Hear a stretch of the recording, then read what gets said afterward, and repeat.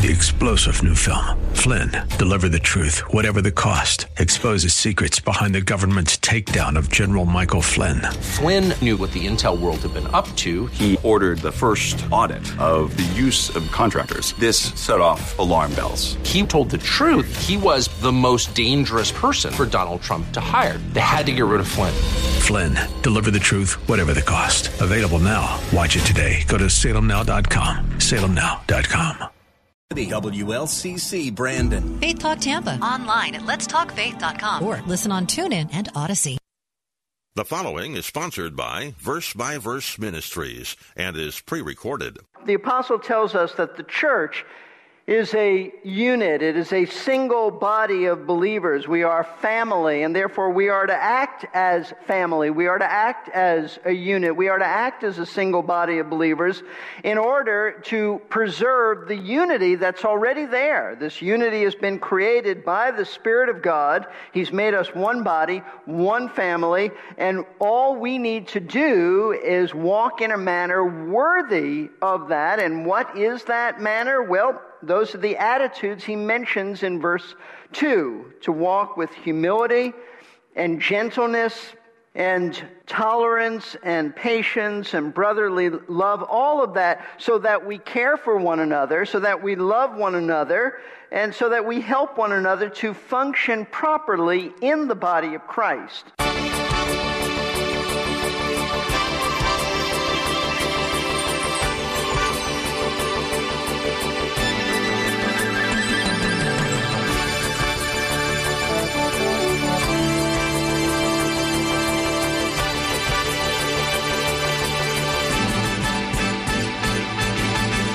God has gifted every single member of His body with what the Bible calls a spiritual gift. And these gifts enable us to effectively minister to one another so that we help each other to grow and function properly in the body of Christ. Hello, and welcome once again to Verse by Verse. We've been studying in Ephesians chapter 4 in a series called Unity and Spiritual Growth. Our teacher is the pastor of Lakeside Community Chapel in Clearwater, Florida. He is Steve Kreloff. Pastor Steve has 2 more sessions for us in this series, and then we will be on to our next series. But let's not look ahead too far. Instead, let's concentrate on what Pastor Steve has for us today, and we can focus on the rest later. Here now is our teacher, Pastor Steve Kreloff. Well, tonight, as we close out our section that we've been studying from Paul's letter to the Ephesians, this section in chapter 4, we're going to focus on the last 2 verses of this particular section, Ephesians 4, verses 15 and 16. I want to read it to you. Paul said this, "But speaking the truth in love, we are to grow up in all aspects into Him who is the head, even Christ, from whom the whole body, being fitted and held together by what every joint supplies, according to the proper working of each individual part, causes the growth of the body for the building up of itself in love." Now, of course, these verses have a context. They have a setting. They have an environment. They come out of something. They're not isolated. So what is the setting? Well, the setting is Paul's teaching about the unity of the church. He began chapter 4 by saying this, "Therefore I, the prisoner of the Lord, implore you to walk in a manner worthy of the calling with which you have been called, with all humility and gentleness, with patience, showing tolerance for one another in love, being diligent," notice this, diligent to preserve the unity, that's the key, the unity of the Spirit in the bond of peace. The apostle tells us that the church is a unit. It is a single body of believers. We are family, and therefore we are to act as family. We are to act as a unit. We are to act as a single body of believers in order to preserve the unity that's already there. This unity has been created by the Spirit of God. He's made us one body, one family, and all we need to do is walk in a manner worthy of that. And what is that manner? Well, Those are the attitudes he mentions in verse 2, to walk with humility and gentleness and tolerance and patience and brotherly love, all of that, so that we care for one another, so that we love one another, and so that we help one another to function properly in the body of Christ. So understand that's where Paul is coming from. And God, he tells us as he moves on, has made a wonderful provision for this to happen. He has gifted every single member of his body, every single Christian. He has given what the Bible calls a spiritual gift. And these gifts enable us to effectively minister to one another so that we help each other to grow and function properly in the body of Christ. Paul will say that in verse 7. But to each one of us, notice it's every single Christian, grace was given according to the measure of Christ's gift. So he's given us a gift so that we can minister to one another. But there's more, because in addition, he also has provided certain men, church leaders, who he has also gifted with the ability to teach God's word to the church so that individual Christians can be better equipped with spiritual maturity. And that results in the body of Christ being able to use their own gifts in a godly and mature manner. God hasn't given us gifts to operate in an immature manner. That was happening in the Corinthian assembly. He wants us to grow up. He wants us to mature. And the way that we mature is by the teaching of the Word of God through men whom he has gifted. And that's what verses 11 and 12 are about. And he, that's Christ, he gave some as apostles, some as prophets, some as evangelists, and some as pastors and teachers. It ought to be, as we've said, pastor-teachers. For what purpose? For the equipping, and that really means to make useful, or the maturing of the saints, for the work of service. It's their work of service, your work of service, in using your gifts, and the result will be to the building up of the body of Christ. So according to Paul, when pastors and evangelists faithfully teach the Word of God to their congregations, their congregants then will be able to use their gifts to minister to others because they are growing spiritually. And the result is the entire congregation grows and matures spiritually. Now that's a key. Notice the end of verse 12, to the building up of the body of Christ. When everyone is using their gifts properly, then the body grows and matures. And then the result is, when that happens, you have a healthy church. You have a strong church, a spiritually, internally strong church. And what that looks like is explained by Paul starting in verse 13 and going all the way to verse 16. Because what the apostle does in these verses is he tells us what he means back in verse 12. The building up of the body of Christ. This clarifies it. It explains it. He does this by revealing that there are certain marks or certain qualities or certain characteristics that every mature and healthy church has. If they're growing, this is the way they're going to be. And he's not talking about numerical growth. He's talking about spiritual growth, maturity. And the reason that this is so important for us to understand is because these are the characteristics that God wants us as a church body to strive for. These are the characteristics that every church should strive to have and be like.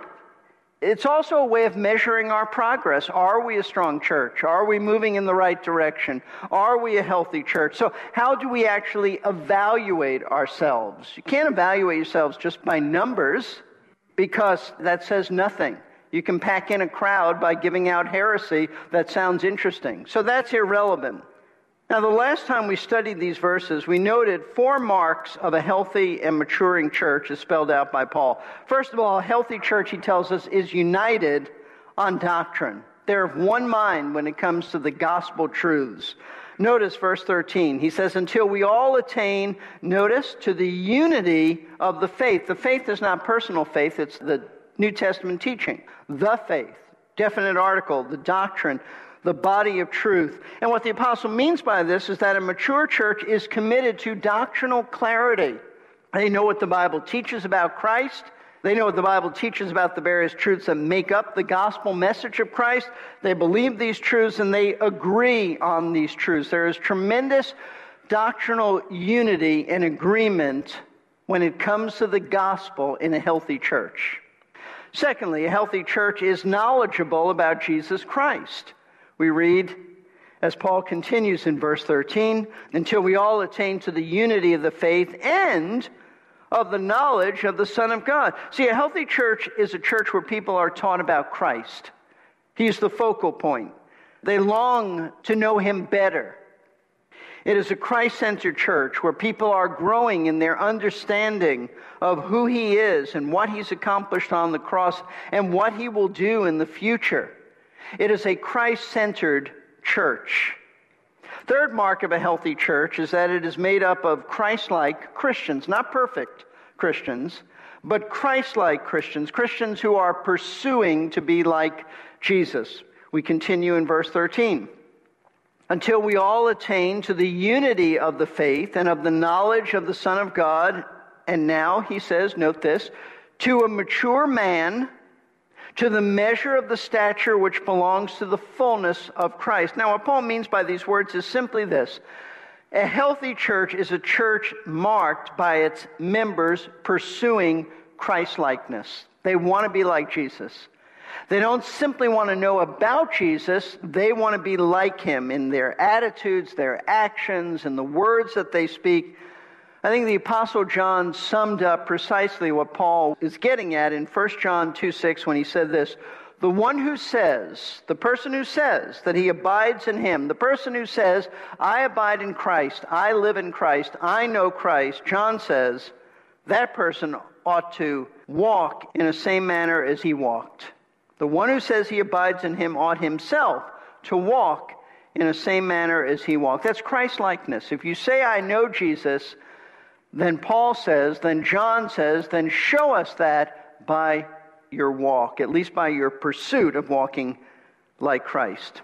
Now, the fourth mark of a healthy church, which we spent our time looking at the last time we studied these verses, is that a healthy church is characterized by spiritual stability in its members. Verse 14 says this, as a result, we are no longer to be children, tossed here and there by waves and carried about by every wind of doctrine, by the trickery of men, by craftiness and deceitful scheming. Now, the point of this verse is to say that as believers in Christ, we are not to be like little children. We are not to be like small children, precious though they may be. We are not to be like them in the sense that they are gullible and extremely undiscerning. A child will believe pretty much everything and anything that an adult tells them. Because if we are like this, then Paul says we will be spiritually unstable, up and down, vacillating, wavering, tossed about by every new theological fad that comes along. Therefore, a mark of a church that is internally strong, that is internally healthy, is that its members are characterized by settled convictions. They know what they believe concerning the truths of Scripture. They're settled on these things so that they aren't constantly changing their theological beliefs. This book comes along and they read it and they gravitate there. This speaker they hear and they gravitate to what he says, always fluctuating, always up and down, always changing. No. Listen, it's important for each of us to understand that one of the strategies of Satan is to use cults and false religious systems to lure immature, spiritually unstable Christians into their organizations. That's what the cults always do. That's Satan's strategy. In his commentary on Ephesians, Pastor Warren Wiersbe writes this. He says, there are religious quacks waiting to kidnap God's children and get them into their false cults, but the maturing believer recognizes false doctrine and stays clear of it. The cultists do not try to win lost souls to Christ. They don't establish rescue missions in the slum areas of our cities because they have no good news for the man on Skid Row. Instead, these false teachers try to capture immature Christians. And for this reason, and this is an astounding statement I'm about to read, he says, for this reason, most of the membership of the false cults comes from local churches, particularly churches that do not feed their people the Word of God.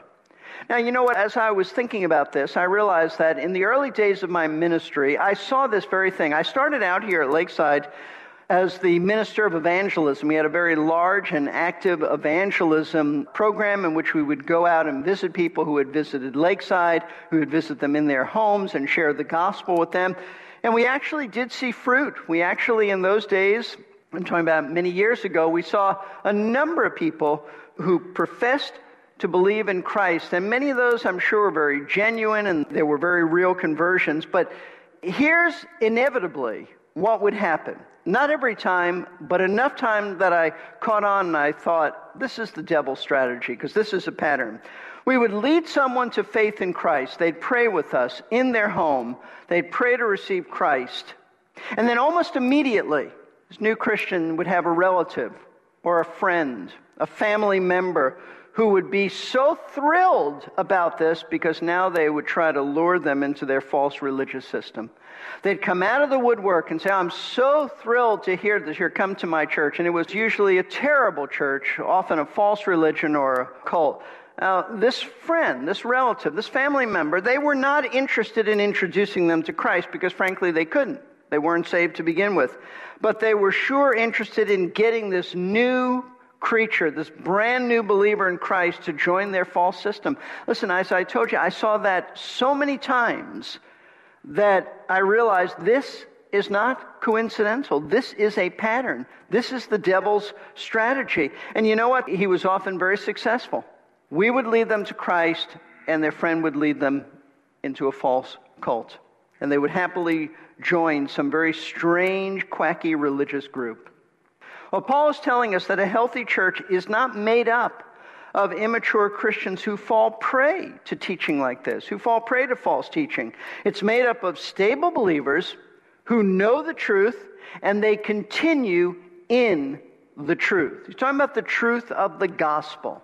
But nonetheless, all of us, no matter how mature you are, no matter how many years you've been saved, we are all susceptible, all vulnerable to Satan tempting us with demonic false teaching and teachers whose goal is to lead Christians away from the truth, astray from the truth. And if you think that this could never happen to you, that you're too mature, that you've been around too many years, that you would never fall prey, couldn't possibly fall prey to a cult or a false religion, then really you don't know how weak you are. You think you're stronger than you really are. And you certainly don't realize how powerful Satan really is. He can confuse you.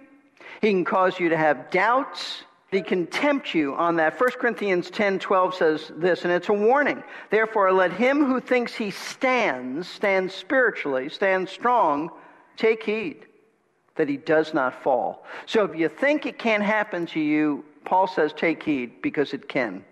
So in light of the fact that there are so many Christians who are gullible and easily deceived by false teachers, what can you do? What can you do to protect yourself from Satan's attempts to pull you into error and pull you from the truth? What can an individual Christian do? What can a church do? Well, in the next verse, in chapter 4, Paul gives us the remedy to so many spiritually unstable Christians. This is the cure to spiritual instability. He does this by giving us a fifth and final mark of a healthy church. He tells us that a healthy church is marked by an atmosphere of truth and love. An atmosphere of truth and love. Verse 15. He said, but speaking the truth in love, we are to grow up in all aspects unto him who is the head, even Christ. Now, having just spoken in verse 14 about his desire that we not be like little children who are up and down, led astray easily into error, Paul now in this verse, he tells us the remedy for this by telling us that we are to grow up in all aspects unto him who is the head, even Christ. In other words, he's telling us that the way to grow spiritually is this. And when he says to grow up, he means to become like Jesus in all aspects of our character. That's what it means to grow spiritually. It means to become more Christ-like in attitudes and in heart, in spirit, in compassion, in holiness, in righteousness, in love. It's to become more and more like Christ. So how are we to grow up to be Christ-like? How are we to mature into stable Christians so we don't vacillate in our doctrine or in our behavior? Paul says it's by speaking the truth in love. He says, but speaking the truth in love, we are to grow up in all aspects into Him who is the head, even Christ. Now, I want you to notice the fact that Paul puts the word but at the beginning of this verse. It tells us that this is to be understood as a contrast with verse 14. We are no longer to be like children, but speaking the truth in love, we are to grow up to be like Christ. So the question is this: what does the apostle mean by this expression, speaking the truth in love? And you may think, well, of course, it's so obvious. It's really not that obvious, and I'll tell you why. This is not that easy a statement to interpret. And the reason for this is because the word speaking, though we translate it that way in our English Bibles, that word speaking is not actually in the Greek text. Now, the word that Paul uses certainly involves speaking. So that's actually a very good translation, but it doesn't tell the whole picture. Paul uses a certain word that involves speaking, but it's actually broader than just verbally communicating. See, this word actually means to be truthful. It means to hold to the truth. It also means to be living the truth, doing the truth. In other words, the thought here is that our entire behavior is to be characterized by truth, not just our speech, but everything about us. In fact, there are a number of Bible teachers, very fine Bible teachers, who would suggest that the best translation of this particular word, if the English language allowed it, would be truthing it. Truthing it. I don't think there's really a word, truthing it, but that captures the essence, truthing it, so that truthfulness should characterize everything about us, from our speech to our conduct. However, there is only one other time in the New Testament when the Apostle Paul uses this particular word, and in doing so, he gives us insight as to what he means by this, because the only other time Paul uses this is in Galatians 4:16, and there it does have to do with verbally speaking. So that's a very integral part of this. Paul is talking about someone communicating Christ and the gospel. Here's what Galatians 4:16 says. The only other time this precise word is used. He says, so have I become your enemy by telling you the truth, by speaking the truth to you? So in light of the fact that this is the only other time this word, same expression, is used besides Ephesians 4, used in reference to verbally proclaiming the truth, that's what Paul was talking about, then it only makes sense that the apostle, when he tells the Ephesians that they are to speak the truth in love, that it involves more than simply living the truth, but includes speaking as well. So I want you to know that's a long way to say this. He means everything that's truthful, speaking, living, so forth. What Paul is actually teaching us by these words, speaking the truth in love, is this, that a healthy church is a church where people grow spiritually, because in that church, the truth is proclaimed as well as lived out by the congregation. I think that is an accurate view of what the apostle means here. He means that it's a church where the truth is taught, people speak the truth, the pulpit speaks the truth, other Bible teachers speak the truth, but the congregation lives out the truth. And of course, the truth that Paul is referring to is none other than Scripture. It's the Word of God. Jesus said to the Father in John 17, thy word is what? Truth. It is truth. And the Spirit of God, who guided the apostles and the prophets so that they wrote down divine revelation, one of the names of the Spirit of God is the Spirit of truth. So what Paul is saying here in Ephesians 4 is that a mature church is a church that knows the truths of Scripture, believes the truths of Scripture, and walks in the truths of Scripture. It's a church where the entire congregation is committed to the truth. The atmosphere, the environment, the very breath of the church breathes truth. Speaking the truth in love seems so obvious. Yet Pastor Steve did a wonderful job of giving us a deeper understanding. It means to hold to the truth, to live the truth. Our entire behavior is to be characterized by truth, not just our speech, but everything about us. Wow, that's a lot to put into practice, not just for us as individuals, but our churches as well. As Pastor Steve said right at the end, a mature church is a church where the entire congregation is committed to the truth. We have more to study on that in our next lesson, where Pastor Steve Kreloff will be wrapping up our series called Unity and Spiritual Growth. Please join us on the next Verse by Verse. 3-star General Michael J. Flynn, head of the Pentagon Intelligence Agency, knew all the government's dirty secrets. He was one of the most respected generals in the military. Flynn knew what the intel world had been up to. He understood its funding. He ordered the first audit of the use of contractors. This set off alarm bells. The explosive new documentary, Flynn, Deliver the Truth, Whatever the Cost, uncovers the facts behind this scandal. Flynn told the truth. He was the most dangerous person for Donald Trump to hire. I find out the worst enemy that I'm going to face in my life is right here in America. They took my assessment and they wanted me to change it. And I was like, I'm not changing it. They had to get rid of Flynn. With in-depth interviews, archival footage, and never-before-seen personal records of the man behind the headlines. I just felt like I was drowning. Flynn, Deliver the Truth, Whatever the Cost. Available now. Watch it today. Go to salemnow.com. salemnow.com.